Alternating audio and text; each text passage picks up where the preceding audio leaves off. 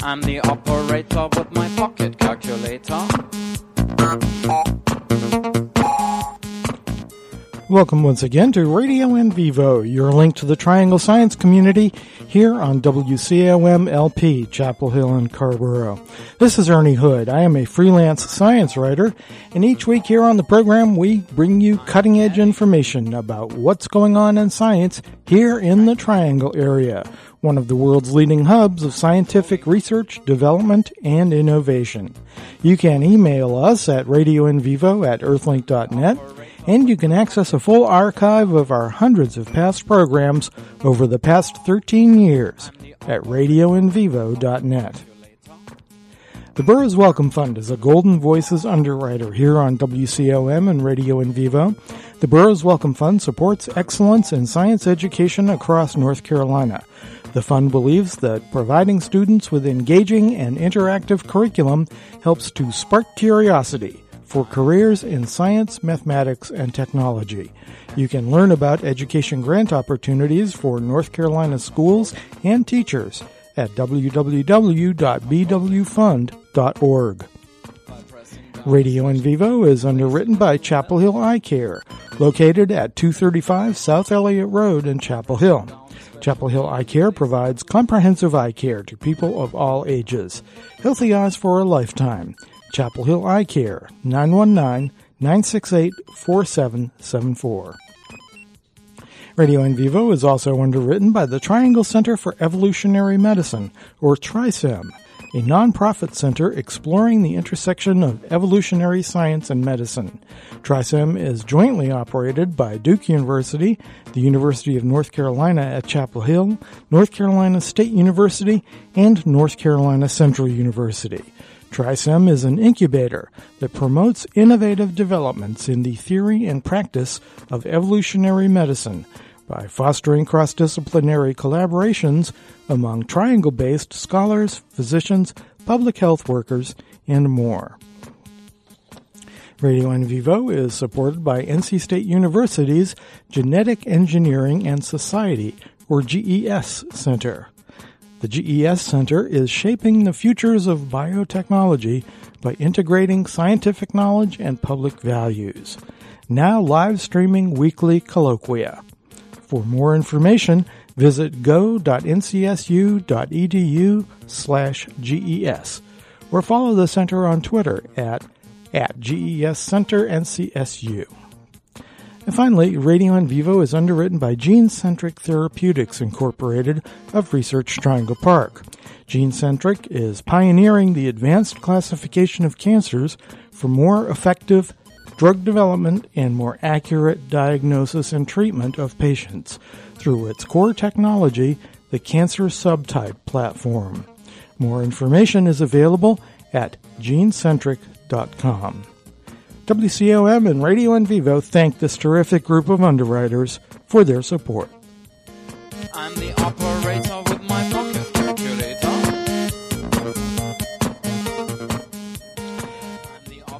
Let's say you've lost an arm in an industrial accident. You've suffered a massive heart attack. Your spinal cord has been severed in an automobile accident.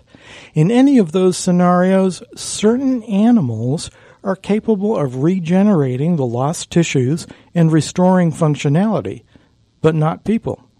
At least not yet. But in the not-too-distant future, that may change. On this edition of Radio in Vivo, we are going to learn all about the exciting world of tissue regeneration by speaking with one of the world's leading researchers in the field, Dr. Kenneth Poss from Duke University. Ken is currently the James B. Duke Professor of Cell Biology and Director of the Regeneration Next initiative at the Duke University School of Medicine. He earned his B.A. in biology from Carleton College in Minnesota in 1992 and his Ph.D. in biology at MIT in 1998. He did postdoctoral research with Mark Keating, first at the University of Utah and then at Harvard Medical School. He joined the Duke faculty in 2003. Ken Poss, welcome to Radio in Vivo. Thanks. It's great to be here, Ernie. Ken, I often like to start these interviews by establishing a sort of knowledge baseline that will help our listeners understand and appreciate the scientific information to come. Along those lines, I'd like to start our conversation by asking you to provide a working definition of tissue regeneration. What exactly are we talking about here? Well, I'd like to think of it of an inclusive definition. So, very broadly, it's the replacement of lost body parts.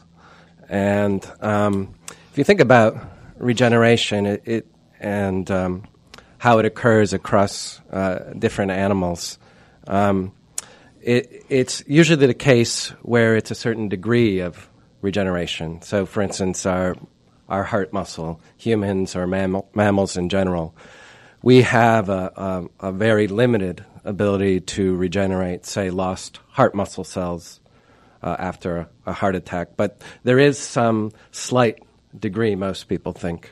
Okay. On the other hand, if you think about a salamander or the animals we study, a zebrafish, they have a pretty remarkable ability to regenerate large amounts of heart muscle. Each regenerates, but it's on a gray scale. It's not black and white. I see. Okay. Well, how did tissue regeneration become the focus of your research? What brought you to this table? Well, it's a huge challenge. And when I decided to study this about 20 years ago, there are actually very few laboratories who are looking at questions of how a salamander regenerates an amputated limb or how we might regenerate heart muscle or brain tissue someday. And that's because I think that field of tissue regeneration hadn't entered yet the era where you could apply very modern tools in biological research. And so many of the big questions were still unanswered. I think they still are today. It's a real challenge, and I think any scientist loves to see these challenges and wonder what they can do to change that. Gives you a lot to chew on. Yeah, for sure. Okay. Well, I know that you conduct most of your research on a model organism that has become increasingly important in biomedical research, which you mentioned, called the zebrafish. Tell us about those critters and why you work on them to explore tissue regeneration. Well, so zebrafish became a popular model in laboratories about 25 years ago. And the reason people study them initially is they're great to maintain in the lab. You can keep tens of thousands. They're about an inch and a half. They survive well. They breed every week. They give rise to 200 embryos routinely that you can study. And they're small, transparent, and they develop all of their features really, really quickly. So you can study how an animal's heart or brain develops within just a few days after the embryos are fertilized. More recently, they've become a really popular model for tissue regeneration. There are hundreds of labs around the world who study biology in zebrafish, and again, mainly for how they develop as embryos, develop their key organs. But the great thing about it is as adults, they also are one of the most highly regenerative animals we know of. So if you amputate their fins within a week or two, you get essentially perfect regeneration of the structures they've lost. If you cut their spinal cord in an experimental model of paralysis, the animals become paralyzed. But the good news is that within a month and a half, they're swimming around like nothing ever happened. Wow. And as I mentioned, you can remove large portions of their heart, and while we would develop a scar and it would in many cases lead to heart failure in humans and mammals. Zebrafish are one of those that just regenerate back the muscle again within a short period of time, and so there's a lot of information there that we think can guide how to how to trick our own tissues into regenerating. So what types of tools do you employ in your experiments with zebrafish? Well, it's a great era in biology and in genetics research where one can, quite literally make any type of genetic change in a laboratory research animal in order to test whether that change in a gene can impact some biology, like the process of regeneration. So in zebrafish, as I mentioned, there's a huge community of labs developing ways to manipulate genes that might be important, say, for example, in regeneration. So a basic thing we like to do is to create mutations and see whether a certain gene is essential for, say, an animal's ability to regenerate its fins. And then if we know this catalog of genes that are important for regeneration, we might be able to, and others can, look and see what's happening, say, in an animal that doesn't regenerate so well. And I think that's kind of the main line of work that we do. I see. So do you use, like, for example, CRISPR gene editing to manipulate the genome? Exactly. Mm-hmm. For the last 2 or 3 or 4 years, now that's been a routine process, and it's revolutionized both work with zebrafish and also regeneration research. I imagine it's made your life a whole lot easier. Yeah, well, it has, but also there are now so many more things you can do that sometimes the problem is deciding where to put your energy. Indeed. Well, Ken, what are the potential benefits of enabling regeneration in humans, and how might that work? Well, that's a key question. So there's the science, there's the challenge of understanding how an animal, after it loses its limb, can know, for instance, what to do and how much to grow back and then to stop. So there's the science of it that's fascinating. Sure. But the implications are, I think, just as or more important. If you think about human regeneration, we can regenerate a lot of things really well. I mean, so our liver can remove massive amounts of our liver, and within a couple of weeks that can regenerate. Skeletal muscle, our muscle is, say, 40% of our total mass. It's also extremely regenerative. So if an injury to muscle can regenerate well, and we have a population of stem cells that enables that. And then our blood, our skin, many regenerative tissues. But the catch is that we also have many that don't regenerate well, and that is a major impact on human life. So just for some numbers, maybe 10 to 15,000 people a year have a spinal cord injury that's paralyzing. There's no medicine now that will change that, will reverse that. If you think about neurodegenerative disease, maybe 5% of all people over 65 have some type of neurodegenerative disease, like Alzheimer's. And we really, there's no medicine to regrow neurons that have been lost through a neurodegenerative disease. Sure.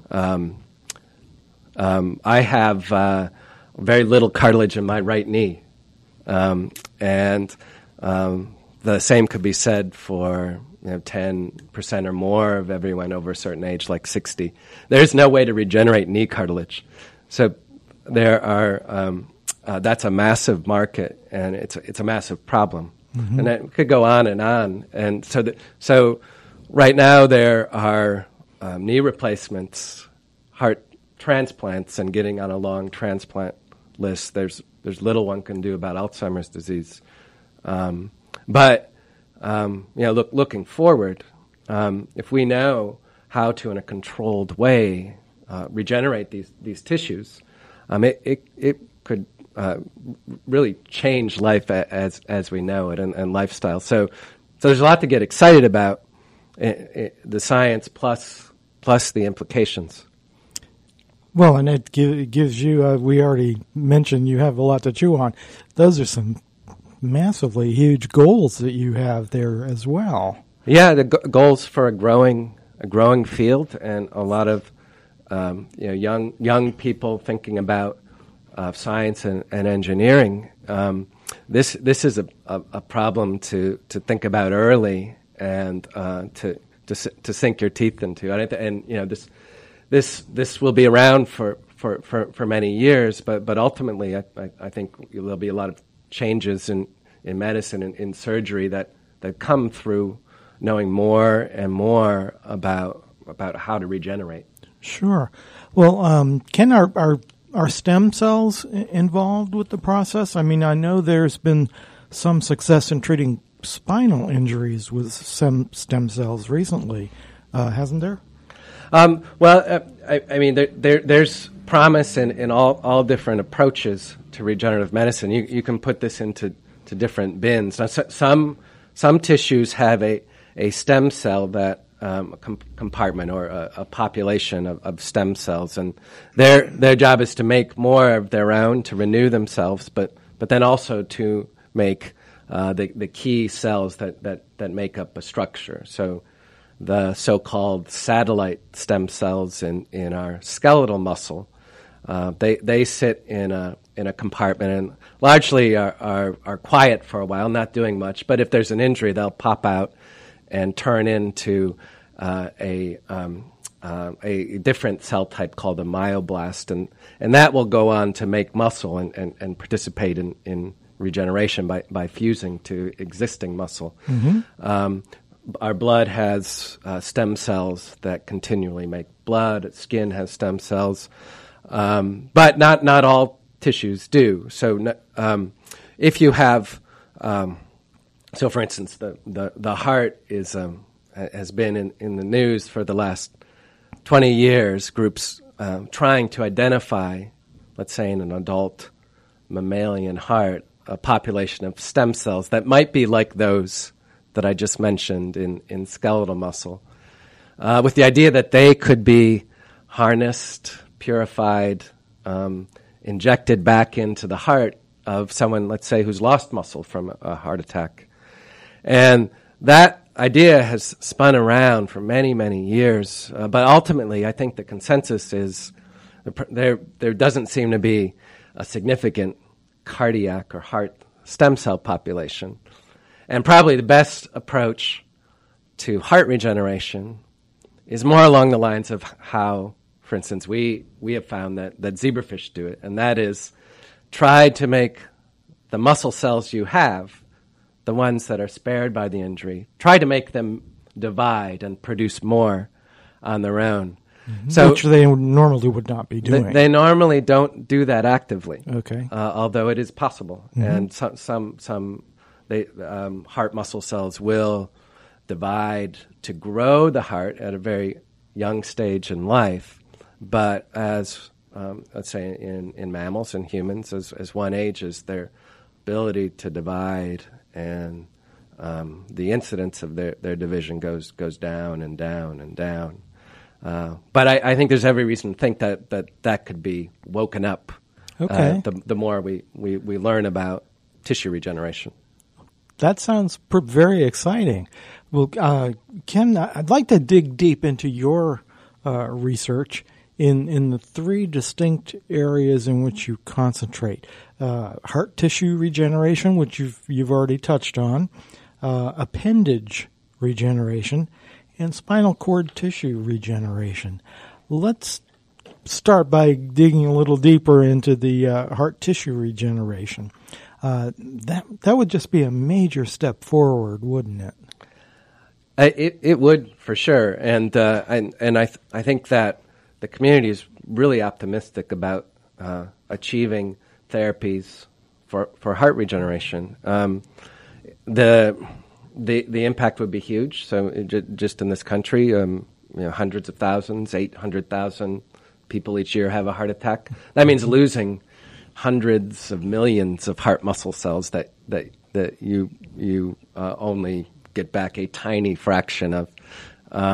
And it means a scar forms in your heart, and you have a higher chance of getting another heart attack, higher chance of getting heart failure, higher chance of ending up on a transplant list. So if you could regenerate muscle, that would potentially be a game changer.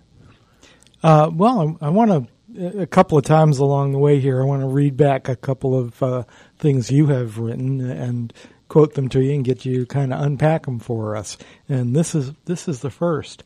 I understand that this process with heart tissue regeneration does not actually involve stem cells, as we were just talking about, but what you characterize as an activation and proliferation of spared cardiomyocytes.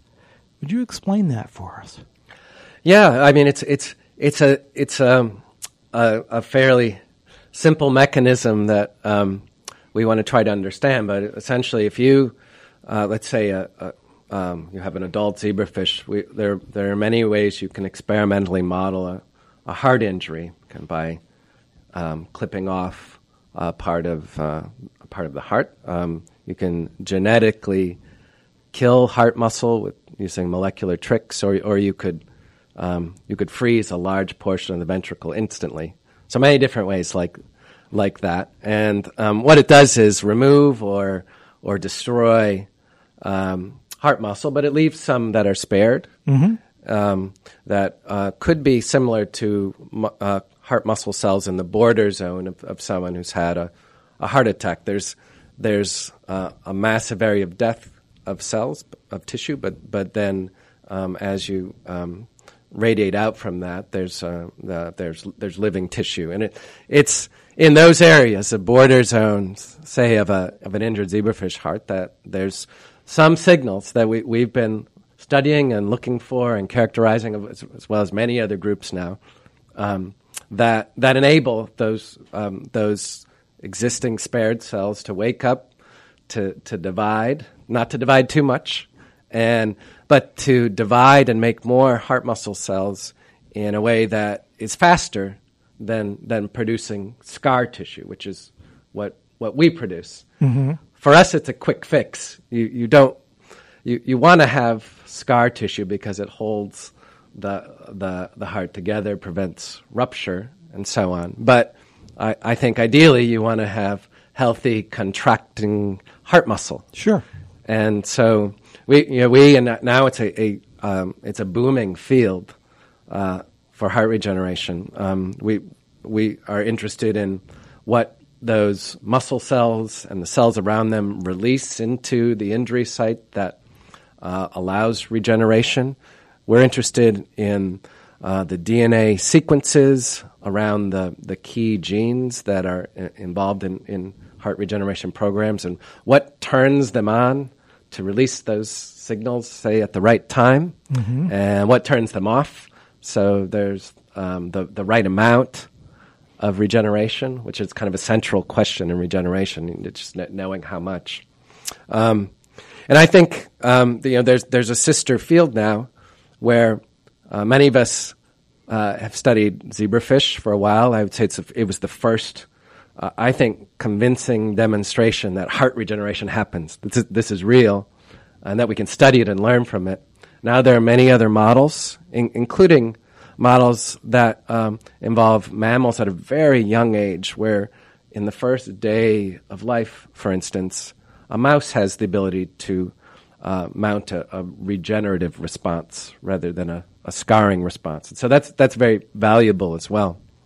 And I think this larger field coming together, studying these signals, is leading to this optimism I mentioned, where many people think in 10 years, 15 years, we will have something. We'll have something to work with. Clinicians will have something to work with, taken from these systems and from other sources, and in a way that heart regeneration can be stimulated to work better, say in a human heart attack. I see. Well, how in the zebrafish model that you do use, how thoroughly have you been able to characterize the regeneration process? I know it's incredibly complex, is it not? Yeah, it's never thorough enough. Okay. And for something like regeneration, It's not a series of 100 steps in a row. Regeneration is a relentless process. If you pause it, it'll wait, and then when you stop pausing, it will just come back. And so it's an interesting dynamic as well. But I can tell you, when you injure a zebrafish heart, there are changes in thousands of different genes. Let's say a fish has 20,000 genes. Thousands of these are changing in some way in each cell type. And there are tens of thousands, hundreds of thousands of changes in DNA that and how our chromosomes are wrapped up and packaged that are associated with those changes. And I think it's all critical for cells to divide and to produce more muscle. So I don't think you could ever really understand it. The question is, when will we understand it well enough to achieve some applications, like generating real, functional, mature heart muscle, say, in a dish, or stimulating that process in a mammalian model system after an injury. And so we don't have to know everything. We could study it for a long time, and I hope to be studying it until I retire. Sure. But we may know enough sooner than that to achieve some applications. Okay. Well, so you think that ultimately regeneration of human cardiomyocytes is possible, and you've predicted somewhere in the 10 to 15 year range. I'm going to hold you to that in about 10 or 15 years in case I need it. Yeah, that's okay. I'll have another answer by then. But I think generally very high optimism. Yeah, well, that's awesome.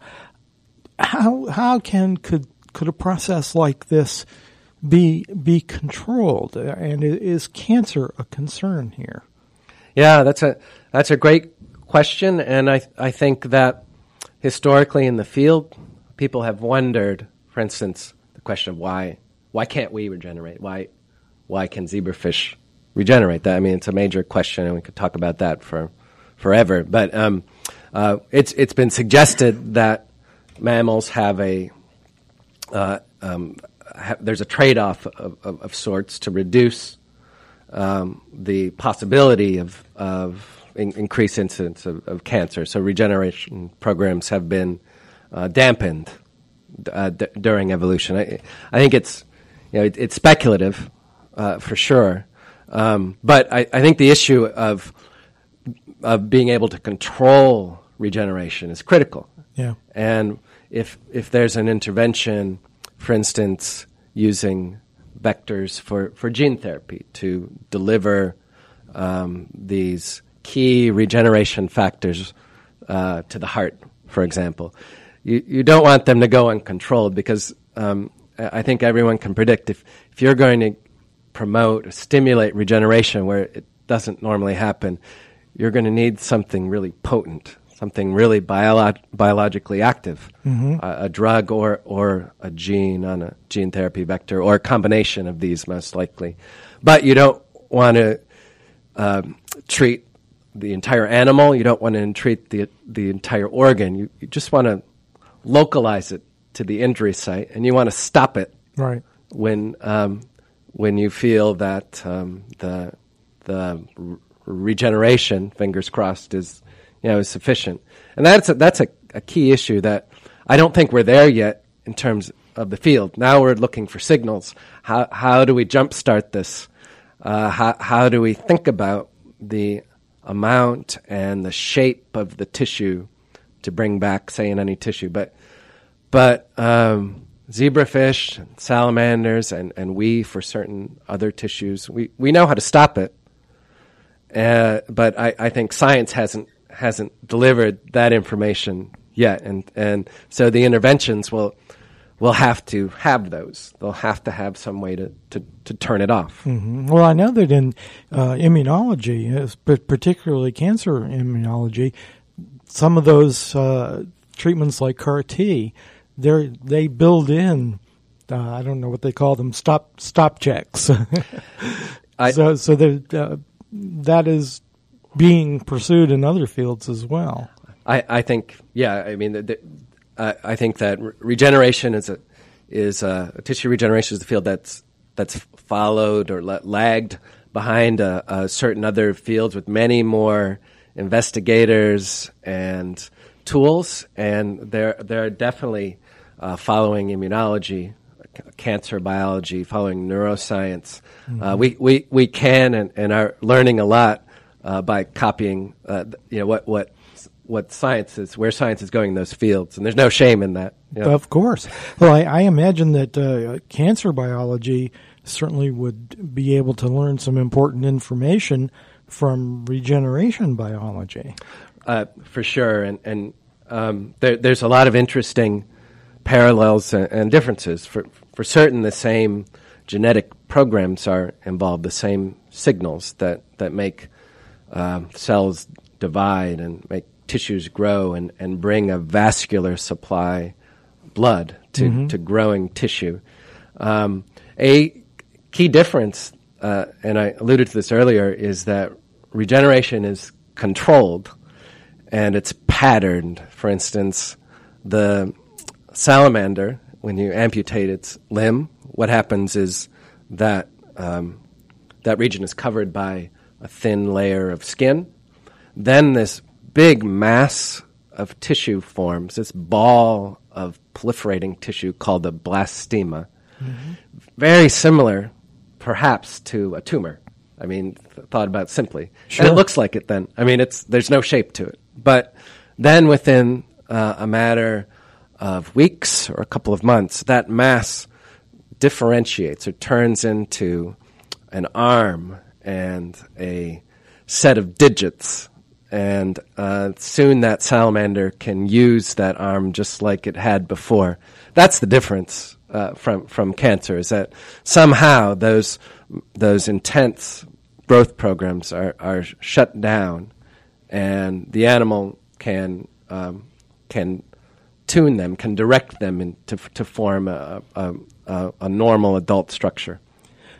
That's fascinating. That I never, you never think about the fact that it's directed as opposed to just random, which would ultimately probably be cancer.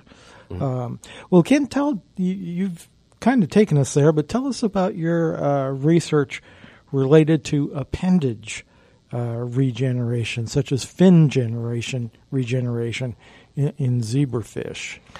Yes, well, this is a favorite of mine, and scientists have been studying how fish regenerate fins.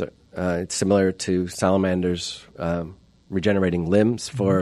This is a field that's 250 years old, and has fascinated people for a long time. Is that true of all fish, or not necessarily? Certain I mean, there are tens of thousands of species of bony ray-finned fish, and they definitely have not all been tested for their ability to regenerate fins. And I think it's safe to predict that some won't do it nearly as well as the ones that we study as zebrafish. I think it's a great model. How you could lose an entire complex skeletal structure, regain it through a similar mechanism I was referring to in salamanders. So a blastema, this mass of dividing cells, forms also when you amputate a fin of zebrafish, and it's from that tissue that the new rays of skeletal bone are sculpted, and the pigment pattern comes back. Zebrafish are striped, as you'd guess. The pigment pattern regenerates back in stripes, and just a lot of great biology to understand, and it's a wonderful model for bone regeneration. I see. Well, what is the role of genetics and gene regulation in the process? Well, that's central. That's a big question. So, if you think about an animal that can regenerate its appendages, you generally don't think of them having this unique set of genes these regeneration genes that we don't have. It's more likely, and the evidence indicates, that zebrafish and newts and most vertebrates, we have the same set of genes. It's just that they're employed differently. So zebrafish have found some way after amputation of a fin to activate, turn on, and turn off genes, the same genes we have. But they orchestrate those genes to participate in this program of regeneration. Turn this off, turn this on, and all occurring in different cells in different ways. Somehow that, again, and it is, it's a major undertaking and it's complex, but somehow they do that in a way that leads to regeneration and then stops the process. And so I think gene regulation, that is those DNA sequences that are nearby these key genes that carry out regeneration, it's those sequences that change quickly during evolution, the so-called regulatory sequences. Epigenetics. Right, right. And so those are going to be very different in a zebrafish and a human, or even in a zebrafish and another species of fish. But I think, and we've only been studying this for a few years, but I think that they hold the key to understanding how regeneration happens, and maybe even why it happens in some animals and not in others. They're very different in different species, and we know from work over the past few years that there are sequences near genes important for regeneration that are absolutely critical for controlling when they're on and when they're off. So you're starting to see the pattern. Yeah, That's pretty cool. Well, how has what you've learned in this area of zebrafish informed the potential for appendage regeneration in humans? Do you think at some point we will see that? Well, in all honesty, this is one of the most challenging most challenging things we can ask from science. I would think. Is how do you get a human arm or leg to regenerate? Yeah. And so I think that's more complex, say, than heart regeneration. And what one would have to understand what's going on in, say, a zebrafish or a salamander. You'd have to understand how that blastema I mentioned is assembled, and why it doesn't naturally happen, say, in a mammal like a human. Once you understand that, there'd have to be a way to instruct it to form. So we think that in order to achieve limb regeneration, you have to first understand how to form this blastema. And so that's step one, and that's decades. Sure. Once you achieve that, then it's a matter of being able to instruct the correct pattern from that tissue.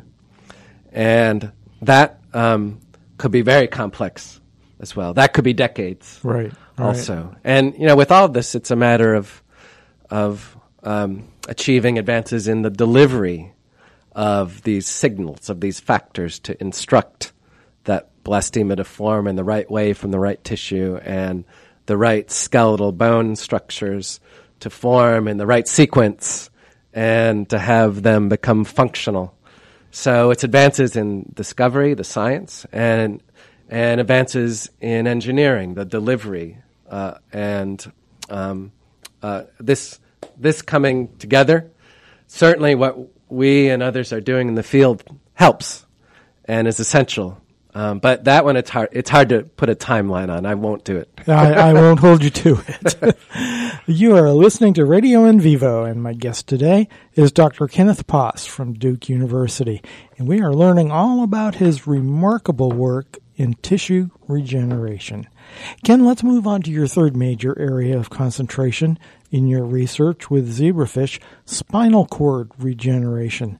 Let me quote you again. The path to an effective regenerative therapy for spinal cord injury requires a combination of molecular, cellular, electrostimulatory, and engineering approaches, and can be guided by a deeper understanding of the inherent regenerative capacity of spinal cord tissue. Now, there's a lot to unpack in that statement, but give it a try for us, if you would. Well, this is another very complex problem, and we are a very young lab studying spinal cord regeneration. We have, in fact, only published one paper in this field, although I look forward to more. But the challenge is again it's complex. Typically, after a spinal cord injury, say in a mammal, there's inflammation of the area. There's the division and proliferation of support cells, glial cells they're called, for in the spinal cord, and it's a complex population of cells, the glia. Some many think are good for the injury, but many, and probably the majority, have a similar role as in scarring as those cells that form the scar in the heart. Mm-hmm, let's say so. There's a major scarring response from these glial cells after spinal cord injury that prevents any functional regeneration of nerves that have been severed. Sure. And then from then on, there's a spiral downward. The idea of using animal models here doesn't get at all of the complications of spinal cord injury. When we work with zebrafish, again, as I mentioned, they can have a completely severed spinal cord injury, and what they'll do instead, in contrast to us, so they'll form a bridge of tissue from these glial cells that will span the injury, that will connect these two severed ends of spinal cord tissue in a paralyzed animal. That, many think, and we think, will enable those nerves that have been cut to travel across it like a bridge and eventually find their connections, and that there's enough of that activity of regeneration of those nerves that ultimately is sufficient for function. They might not be perfect. We don't know, in fact, but there's enough to recover, probably along with some so-called plasticity, some ability of the animal to use less of functional connections to achieve more.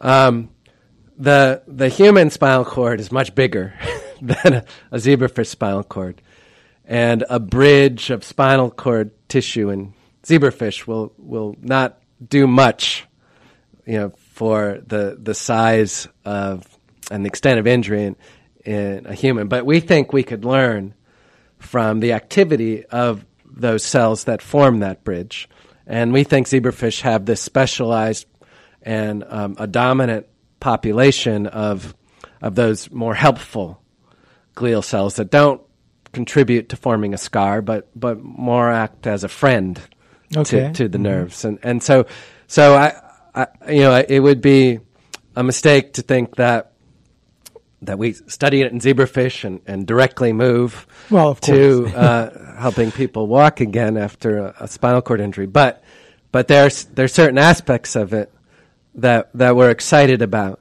learning. That includes what is this cell population like that forms this bridge, and what are its key characters, and what genes expressed in these cells give it that ability to form that bridge. And we've already described one of these factors that is released after an injury to the spinal cord in zebrafish, and that promotes this bridging activity. And then that would be CTGF. Yes, connective tissue growth factor. And that's a pretty major discovery. to kind of unlock that process, right? Well, it's a start. Okay. Yeah. Mhm. And what amazes me is that there are just so very few groups studying spinal cord regeneration in a system like zebrafish. Just a handful worldwide. And I think there's so much to learn from that. Now, spinal cord repair and the idea of improving the conditions and improving repair for patients or for mammalian models that have had spinal cord injuries. That's a major field, but I think that there can be a lot more energy, people, funding put into this study of those animals that do it really well. Yeah. And I'm always surprised how few groups are studying spinal cord regeneration in an animal with high regenerative capacity in that tissue. Absolutely makes sense. And as you've described that process in zebrafish, you called it one of nature's most remarkable feats of regeneration. And certainly, given your description, it is remarkable. Yeah, it's amazing to see, and it's sad to see an animal that's been paralyzed. But the beautiful thing is, you can't even tell. Yeah. You can't even tell several weeks later. Then that is just wild. Do you plan to take this CTGF factor that you have isolated and test that, say, in mice? That is a very clear next step, and we are in the process of doing that. See if it works in mammals, right? Yeah, and we would never predict that. Just add this one protein and reverse paralysis in a mouse, but the idea is to look for signals, for smaller things, for evidence of any type of difference that could be a good difference, and so that's important to do, as well as looking for other factors, other genes that could have similar roles. Mm-hmm. Now, do humans express CTGF? Humans, I'm not sure. The rat and mouse, typical mammalian models, will express that factor in the spinal cord when it's been injured. Okay. And well, given conservation, then do you suspect that humans have it lurking in there somewhere? So yes, they are likely to, because mammalian models are often predictive of humans, as can be zebrafish.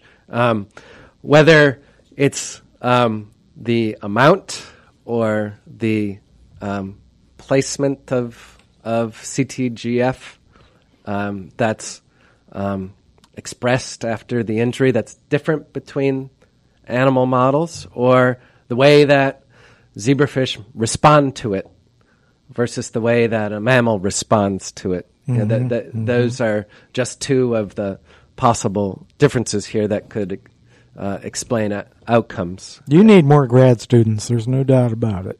Yeah. No, I have, and this is important to mention. I have a great lab of really talented graduate students and postdoctoral scientists who do all the experiments and have most of the ideas. There you go. Well, Ken, let's move on to some more generalized thoughts about tissue regeneration. First of all, I wanted to ask you about how does regeneration differ from healing? Well, many people consider healing to be the first step in a regenerative event, and typically it's covering of the injury site with some type of thin cellular structure, epidermis or epithelium, to kind of shut off the initial damage. And that's something that, say, happens after most injuries in some way. Internal injuries are different from external injuries. Healing is typically associated with scar formation, and that is something that occurs through inflammation, through cells called fibroblasts, putting down a tough matrix to seal things in place. And that matrix will mature into a scar. And a scar, by definition, isn't supposed to go anywhere. It's supposed to be permanent, although it might mature over time. Regeneration is thought by many to be a scar-free process, although it doesn't have to be. But regeneration involves a series of events that puts in functional tissue, and it's not filled in by some quick fix. And that's why it would seem to be the better option if we have it.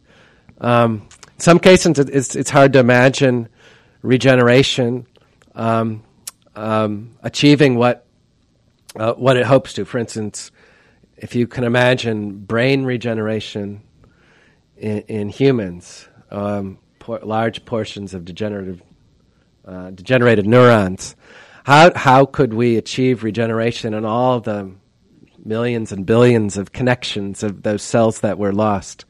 Or can we just get some process jump-started and there's some type of plasticity that would allow, again, just enough to function normally. So, again, so regeneration means different things in different tissues. It has different challenges. Okay.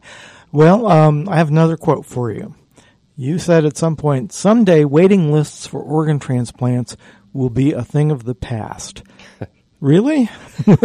Will tissue regeneration obviate the need for transplants? Is that what you're getting at there? I think that I think we all hope that it changes the frequency of transplants. And there are many ways that you can see those lists being affected.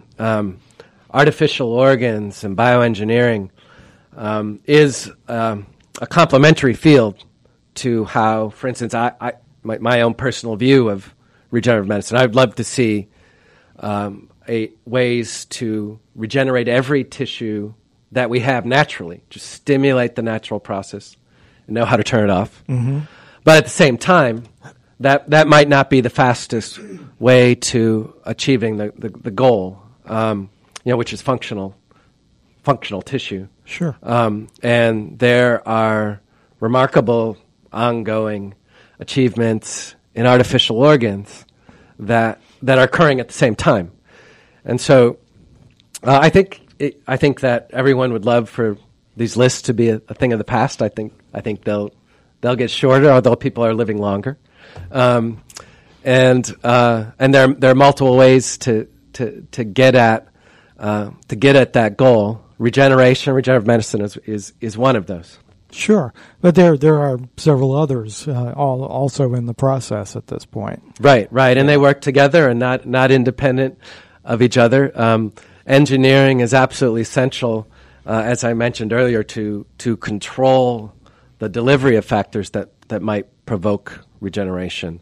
In the gene therapy space, that would be vectors that are safe, that evade our immune system, that target tissues. In biomaterials, these would be methods to release compounds to stay intact in tissues in a healthy way. So there are advances that are needed in many fields.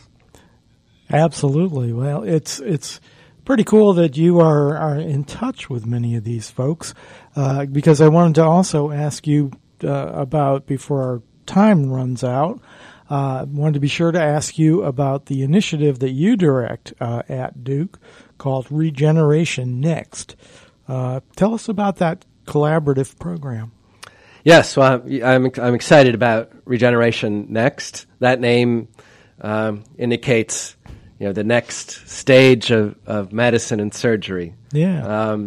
And this is a campus-wide program at Duke involving basic scientists like myself, discovery scientists, engineers, clinicians, and a large community. And the idea is to interact, to collaborate, to grow the community at Duke, and to get closer through research and applications to some of the things we've talked about, to regenerative therapies, to regenerative therapies for every tissue. And our initial goals have been to have events bringing people together, to fund through monies given to us by the School of Medicine at Duke, to fund recruitment of talented new faculty in this broad area, to fund trainees so that they can carry out experiments. Again, it's not the faculty, it's not me who actually makes the discoveries. It's the people who work so hard around the clock doing experiments that do that. And so we have a means to support them in that work. And it's various outreach events and education as well, and on the goals of regenerative medicine and the increasing impact of this field. I understand you have about 50 Duke faculty involved in that. Yeah, I think it's more like 70 now. It's okay. Growing. Looking at some old news. Growing and growing, and we're trying to bring new people aboard within Duke, but also from outside as well to Duke through the mechanisms we have in this program. I see. Is there a professional society in regenerative medicine? There are a number of them. There's an International Society for Stem Cell Research, which is the largest community. This is tens of thousands of researchers worldwide, meeting once a year. And the main topic there is stem cells, including how to safely generate stem cells that from human patients, say from our skin, through great technologies available for the last decade or so. Yeah. And how those cells could be employed safely to generate tissue, potentially for transplants or for disease modeling. But there's also a component interested in basic tissue regeneration. Wonderful. Well, Ken, it has been a great pleasure having you on Radio in Vivo today. You are doing some tremendously interesting and important work, and we wish you the best of luck for continued success. Thanks so much, Ernie. It's been a lot of fun. And we've got some great guests lined up in the coming weeks here on Radio in Vivo. You can check the website, radioinvivo.net, or our Facebook site for our lineup of upcoming shows. Join us again next time for Radio in Vivo, your link to the Triangle Science community, right here on volunteer-powered WCOM-FM, Carrboro and Chapel Hill. And if you enjoy the show, we ask that you support this station by visiting our website, WCOMFM.org, and making a secure online contribution by clicking the Donate Now button. We rely on listener support to keep your voice in the community on the air. Thanks for listening, and we will catch you next time.